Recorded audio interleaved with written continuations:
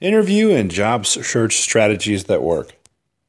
I had an interview over the weekend, and what I realized about this process, basically, right, is good, bad, or indifferent. The interview really it just makes me feel good. It really gives me a chance to almost test my skills, almost tell the world, almost like validating what I know, basically. So that's the enthusiasm that I feel when I go in an interview, and I didn't realize it until afterwards. Like, wow, and maybe you're like me in that feeling. So why do I say that? If you're a company, and if you wanted, or if you're an employer, I'm sorry, rather, if you're an employee, try to go on as many interviews as possible, because that way you kind of know what's on the outside. You know where you are, what skill sets you have. That way, I look at it like this: the more interviews I go on, the more I know about the marketplace. What does the market need? What kind of skills do I need to have? What are the companies looking for? Do I have what they need? If the company doesn't need me tomorrow, they go out of business, whatever. Do I have the skills, to go to the next job? And by doing as many interviews as possible, I'll know that. I mean, I won't know exactly that, but I have a really good idea of what I need to put on my resume, what skills I need to learn, what type of training do I need to attend, what do I need to do, so that and I know after a while it gets old, like, okay, because you probably, most people are like this.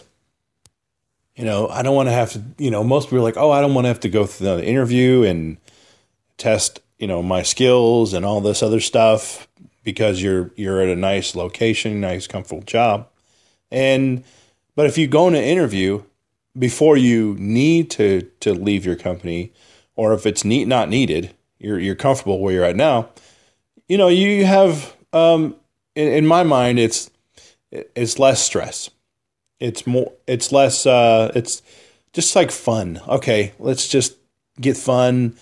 Let's learn what I need to know, without having to actually, worry about taking any offer possible, right? Because when you don't have a job, you have to take pretty much any offer you get. I mean, not any offer, but for the most part, maybe you might have 3, 4, 5 companies coming at, offering you, giving you an offer letter, and you're going to pick one of those. But if you have a job, well, you can just wait for the right position, or the right type of job. So now on to the meat and potatoes of the interview, right? As you probably know, I work in the storage industry. I'm a storage guy, right? And of course, I've done a lot of other jobs: network, microwave, satellite, Windows admin, sysadmin. And in preparing for the interview, I found there's a website out there, a Cisco website, right, that teaches you. Well, I'm sorry, it doesn't teach you. It gives you a visual, like a 3D model of their hardware. More importantly, it was about the Cisco UCS, Unified Communication Server. Anyway, basically it's a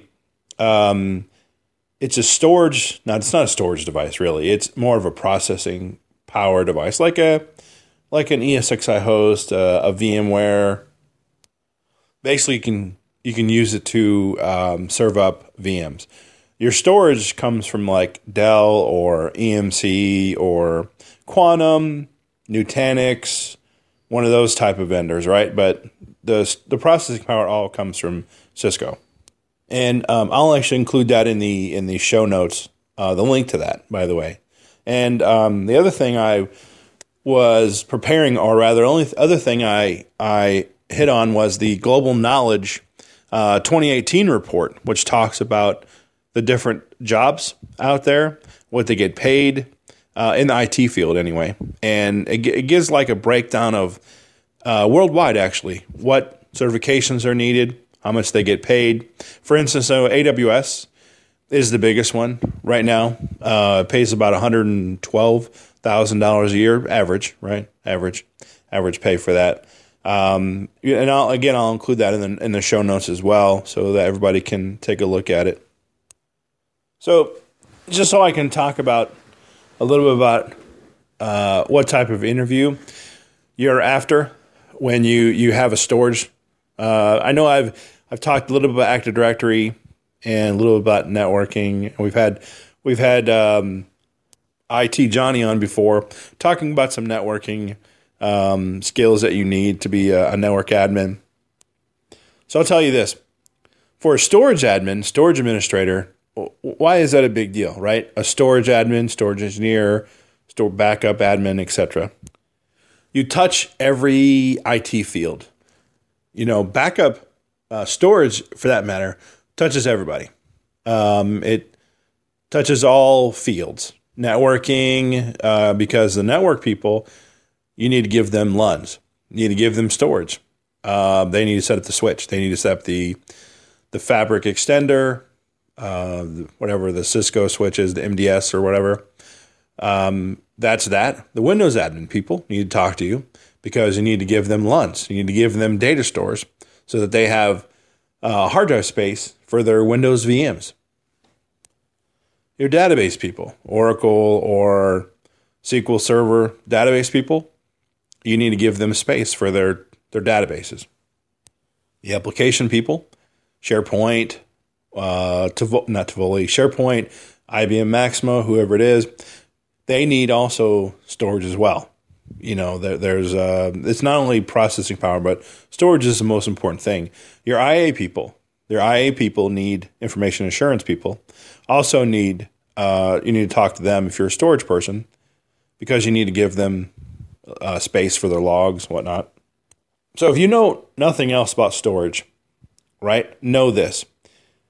In an enterprise level environment, meaning, 20,000, 30,000, 100,000 users that all get their data. Maybe there's an application that serves, 20,000, 30,000, 50,000, 100,000 customers.